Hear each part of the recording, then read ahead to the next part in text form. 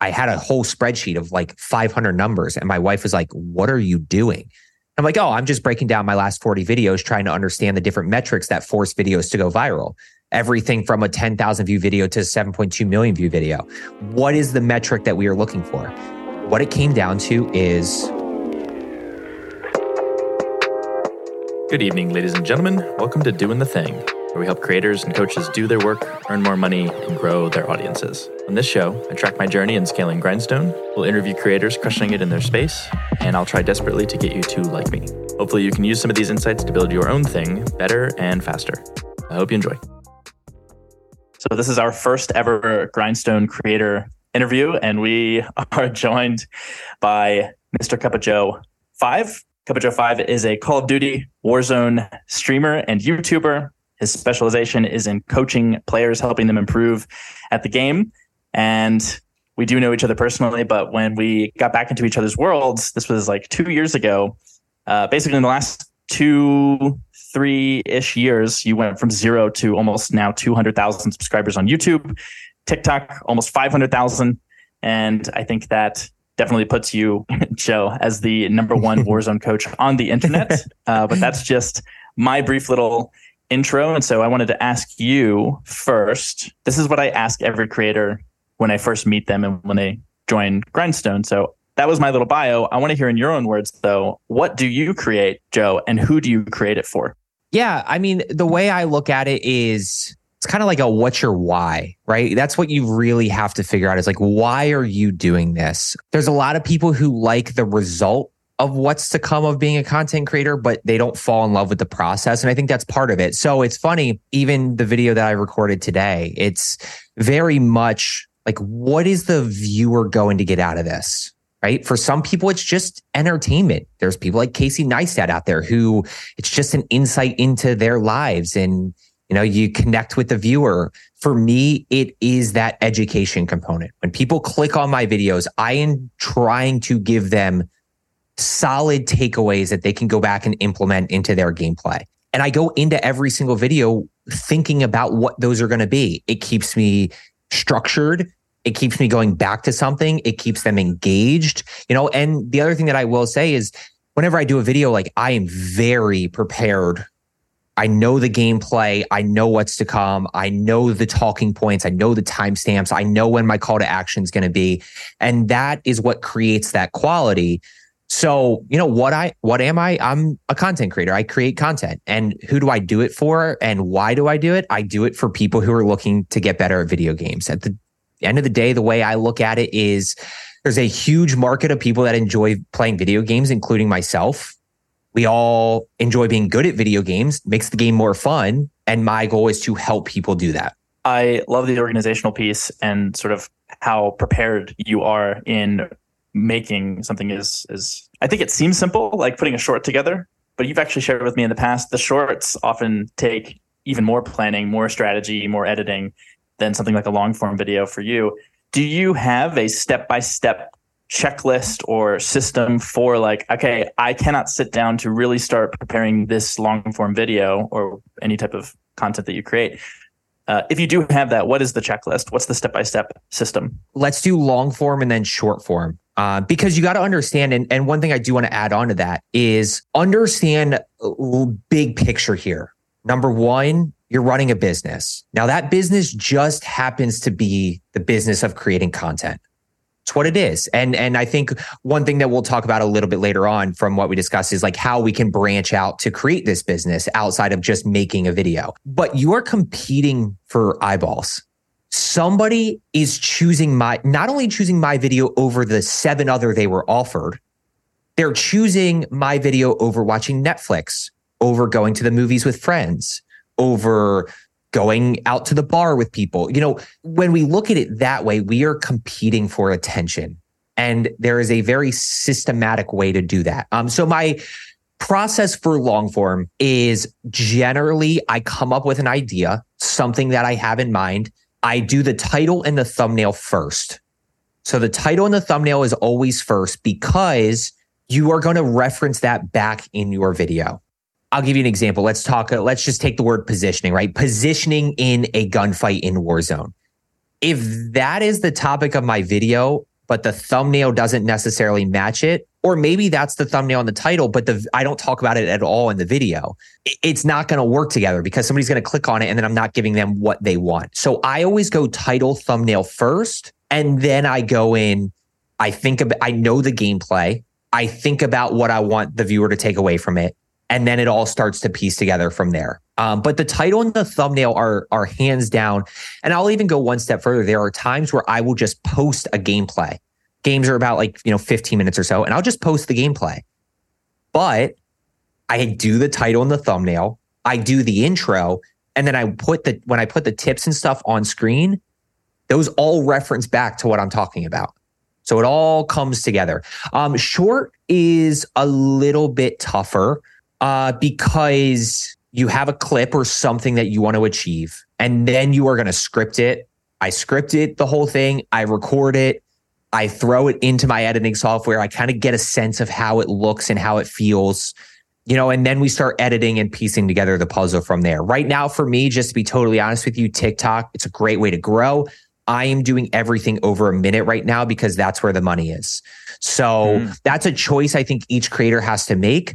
Each niche is going to be a little bit different. For me personally, the value is in the actual ad revenue from making videos over a minute. For some people, it's going to be posting 15 to 30 second videos. And while you're not getting the revenue from a minute plus, you're growing your platform, you're growing your brand, and that can open up other possibilities for you. So shorts are definitely a little bit tougher to navigate, but focus on strong hook.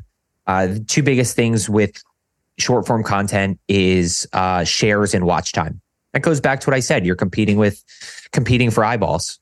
How do we get people to open the platform and how do we keep people on it? That's all they care about. And I think that's a really great segue into a truth of the Grindstone community, which is you are a YouTuber, you post video content, you're a streamer, you post on TikTok, I know you have Instagram, you're on Twitter as well, which is a bit different for you, but not every creator in Grindstone makes videos. We have podcasters, we have writers, we have someone who's finishing her first novel, for example. So creators of all shapes and sizes.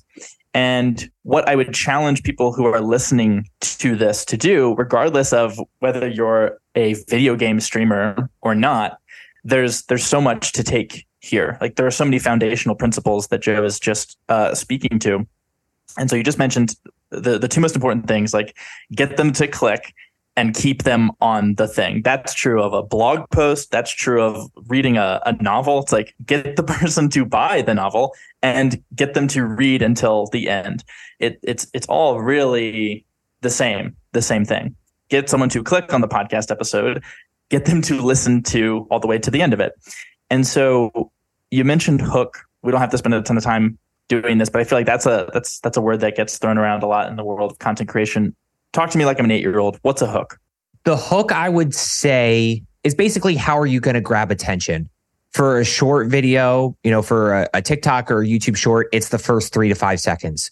How are you going to prevent that person from going to the next thing, from scrolling, right? A long form YouTube video, it's the first 30 seconds, right? The 10 to 30 seconds. How are you going to get that person to stay? For a podcast, you got to catch that person immediately so that they don't go to the next thing. They don't go back to music or they don't go to a different podcast. For a novel, you've got to figure out.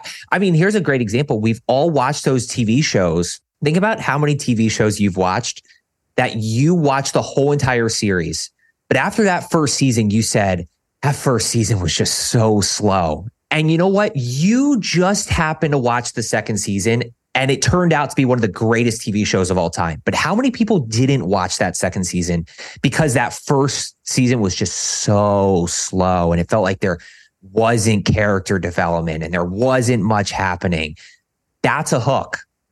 And it's just each form of content that we do, there is a different, length of time or different amount that we can do to get that person hooked. For a blog post, if the person it's halfway through the blog post and they still don't know why they're reading it versus giving them something super juicy in the beginning, and then you kind of have the solution at the end. Yeah, and you highlight a dichotomy I never really thought about because you hear so often in a TV show, like you just mentioned, Like, oh, you just trust me. Just keep watching it. It gets really good in season 3. It's just like, that's just a normal thing to say. It's like, oh, you're just telling me I have to sit through 20 more hours of this and then I can start really enjoying it. We would never do that with any piece of content on the internet. You would never send someone a 22-page article and just be like, just keep reading, like page 15. It gets so good. They're like, no, I'm good. I'm not going to waste my time with that. And I know you're a numbers guy, Joe. We talked about analytics in our podcast episode we did now over a year ago. Yeah. But what metrics are most important for you to track, and how do you use those to improve your content? Yeah, I think this is a pretty standard answer across the board. And I won't even say like, this is how I feel. This is what I think. I literally last week, I had a whole spreadsheet of like 500 numbers. And my wife was like, what are you doing? I'm like, oh, I'm just breaking down my last 40 videos, trying to understand the different metrics that force videos to go viral. Everything from a 10,000 view video to a 7.2 million view video. What is the metric that we are looking for? What it came down to is, which makes total sense, which is shares, total watch time, not percentage watch time, just total watch time. Did they watch 30 seconds or 60 seconds? And the fringe one was like followers, right? Because are you encouraging people to come back? But let's go broader. If we were to really think about that, no matter what you do, are you getting more people interested, and are they staying on it for a while? That's really what it comes down to, because that is the traction, that is the ad revenue, that is the engagement, that is the addiction that they are looking to capitalize on with a consumer. So how do we take advantage of that? You know, I had a conversation the other day, and again, this goes back to, my type of content in particular. Generally speaking, in a 60-second video, I can get I can fit in the story, one really good call to action. One spot where it just feels natural and it really encourages people to do something. Share it, follow, like, comment, something. And I would always go to follow because that number meant a lot to me. But I had a conversation the other day. I'm going shares now. I'm encouraging people to share it with other people as much as possible, because the followers will come with the more people that see it. It's just a matter of getting people to open the platform. Last night, I was actually sitting in a Discord call with like 5 other, Warzone creators. And we've all had experiences where we can single-handedly push a video to 1 million views because of how many people share it. The watch time's not good. The engagements aren't good. The follow ratio isn't good, but it has a lot of shares. 1 million view video. Okay. I mean, super useful data. And if you were to give a call to action 101, what would you make sure you handed out on the first day of your class? I'd say be authentic. I know we're kind of shifting a different direction, but that is a big part of it. And I say be authentic because you don't want to force your call to action either. Like, you don't want it to be in you learn this kind of as you go and make bad videos, which, by the way, and bad content, which, by the way, for anybody watching this is going to happen. Like, I could look back on my videos from years ago and I'm like, why did I do that? Like, what was I doing? And the reality is I just didn't know what I was doing. But you got to start somewhere. And the more and more you do it, the better you're going to be. I actually just really started working with sound effects in my videos, which has been a ton of fun. Just like noises in the background that add an effect, yet you don't even realize it's there. So that's something I've been enjoying doing. But let's go back to the actual question. What would I give on somebody on the first day? I think it would be authentic and just post videos. You're going to learn, or post content. You're going to learn as you go. Your first blog post is not going to be as good as your 100th blog post, but the only way to get to 100 is to post one. Totally agree. Our theme here in Grindstone is make it easy for you to do your work. I think it matters way less that you get your next 10,000 subscribers this month, and way more that you're still doing this 10 months from now. You're still every day, every week, whatever your system is, you're still sitting down doing the work in a sustainable way. The question though was around calls to action, like specific. Yeah. And so you mentioned be authentic. So what I heard in that is don't have a video or whatever your piece of content is, and then just like in the middle completely break and go, please like this video. Right. Please subscribe to my channel, and also hit the bell notification. So can you speak actually, more you know what I would say is a big one that I do want to add in is don't always make it the first thing. Give some value, plug it, and then keep going. Right. So like make it flow naturally to the point where you've given them something. You've given them a reason to share it. You've given them a reason to follow or comment. You've given them something, and then do that call to action, and especially with the shares are a little bit tougher, but give them a reason to send it to somebody, hey, you found this helpful. Well, so is your friend. And that's like my go-to is make sure you share this with a teammate, right? Like we've all played with teammates who just aren't as good. Well, hey, send this to your teammate so your teammate knows this as well. That's funny. I think that's a great opportunity. And just like, hey, like, aren't you tired of playing with like sucky teammates? Send them this video so your teammates stop sucking it up, and so you can start winning some games. That's nice. I had one the other day where it was like a generic tips video, and I was like, and make sure to send this to that teammate that needs a little bit of help. So that's great. You can get fun with them. Yeah, it's cheeky. And it completely makes sense with the flow of whatever your content is. Good evening, ladies and gentlemen. This show has no ads, no sponsorships. So my one request is if you're enjoying it, if you're getting value from it in some way, give it 5 stars wherever you're listening. Spotify, Apple Podcasts, MySpace, who cares? Rate it, review it, and it will make me less insecure and help the show reach more creators and coaches so they can start doing as well as you are. Please and thank you, and let's get back to the show. You have a full-time job. You still have a full-time job, and you have had one since the beginning of your content creation journey. What is it like balancing a full-time job with your dream of content creation? And to the creators who are also doing that right now, who are not at your level yet, what do they absolutely need to know? Yeah, I have a very, I'll say, harsh approach to this. And I don't want to scare anybody here. Like my approach to this is very simple, which is like you are running a business and sacrifice is going to have to be made. Like it's going to be hard. You're going to give up sleep. You're going to give up seeing your friends. You're going to sacrifice stuff. And there are moments where you're going to have to look in the mirror and say, like, do I really want this, or do I just want the result? Like the process is going to suck. Like it is going to be hard because you're going to have to sacrifice stuff, and you're going to be competing against people who, I'll be the first to admit, I'm not the best storyteller. I'm not the best editor. I'm not the best person at breaking down gameplay. I might actually, I don't know. That's self-proclaimed, but I'm not the best editor. I'm not the best storyteller.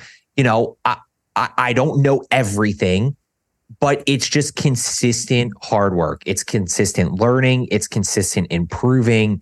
It's consistently adding subscribers and, getting viral videos. And it's just every single day, as much as you can, showing up. And for some of you, the process might be 6 months in your full time, right? You learned quick and you picked it up and you hit the right, you hit it at the right time. For others, it might be 5 years. But if you really love the process and love what it is, you will figure out a way to get it done. Even through the sacrifice, you might have ebbs and flows where sometimes you're able to do a lot of content and then you got to back off a little bit. Dylan knows this. That's a lesson that I've learned over the past 3 years is for the first year, if I missed a day of posting, the world was coming to an end. Like you would think the world was ending. And now, I'm still balancing a full-time job. I just had my first kid in June, and it's been a lot. And like, I miss days, and I'm like, the world's not ending. Like we're okay. I'll post videos here and there. I try to stick to a schedule and try to get videos out every other day to the best of my ability, but things happen. I think sacrifice is the big word though. It's not easy. You're going to be competing against people who just quit their full-time job and do this for 6 months and see what happens, who have more time than you. So I want to be harsh with that, but also encourage you and say it can be done. It absolutely can be done. especially with that process and answering what's your why. And there's I have a whole whiteboard over here of like quotes and stuff that I like. And one of them is hard work beats talent. Not the best editor, not the best content creator, not the best streamer. But if you work hard enough, it'll come to you at some point. It's beautiful. Super inspiring. I think a lot of people will get a lot of value out of that. And then my last question before I open it up to the rest of the call is a follow-up question based on what you just said. And so you said sacrifice is the name of the game. It's the key word here over these past several years. You have a kid, you have a wife, a full-time job. On this journey, what have you been unwilling to sacrifice? Non-negotiable. I am not sacrificing this, no matter how bad I want to be a content creator. The one thing I won't sacrifice is giving up. I even told my wife, I said, I'm like really close to being able to do this full time and getting in a good spot. And a few months away, I would say. And I told my wife, I said, whatever you need from me and whatever we need to do to get through these next 4 months, I'll do it. You tell me what we need, I'll do it. But I am like so close to being able to do this and free up like a lot of time for myself and a lot of stress. Whatever we have to do, I just won't give that up. I've given up weekends with friends. Like I still make that a priority. And we did Friendsgiving Saturday. We had people over on Sunday for like football and stuff. But I just won't give up this because I not only love it, but I've also realized the ability to build a business out of this. I've had so many opportunities in the works and a bunch of stuff that's in the works that really can take this to another level for me. And it all just started because I liked playing video games and wanted to help people get better. Oh man. Yeah. What a beautiful thing. Colby's fired up. Yeah. And it's it is a lot of fun. It really is. Yeah. It's inspiring, man. It's inspiring. I mean, you're a freak of nature who can work harder than I think 3 humans combined. But that aside, still, it's. I think you're a prime example of when you want something so bad, like it becomes its own non-negotiable, right? I asked you that question, almost expecting like, oh, I don't sacrifice Sundays with my wife, or just like, no, I never sacrifice. You're just like, no, I'm not giving up. I refuse to sacrifice the option of giving up. By the way, just for anybody that's watching this, the other non-negotiable is every night my wife and I do eat dinner together. So let me just make that very clear. That is a non-negotiable that we put in place. I do work most evenings, and we have like set days in our schedule that we like sit on the couch and just do nothing and watch TV. But dinner is the one non-negotiable. Dinner and bath time with the baby are the non-negotiables.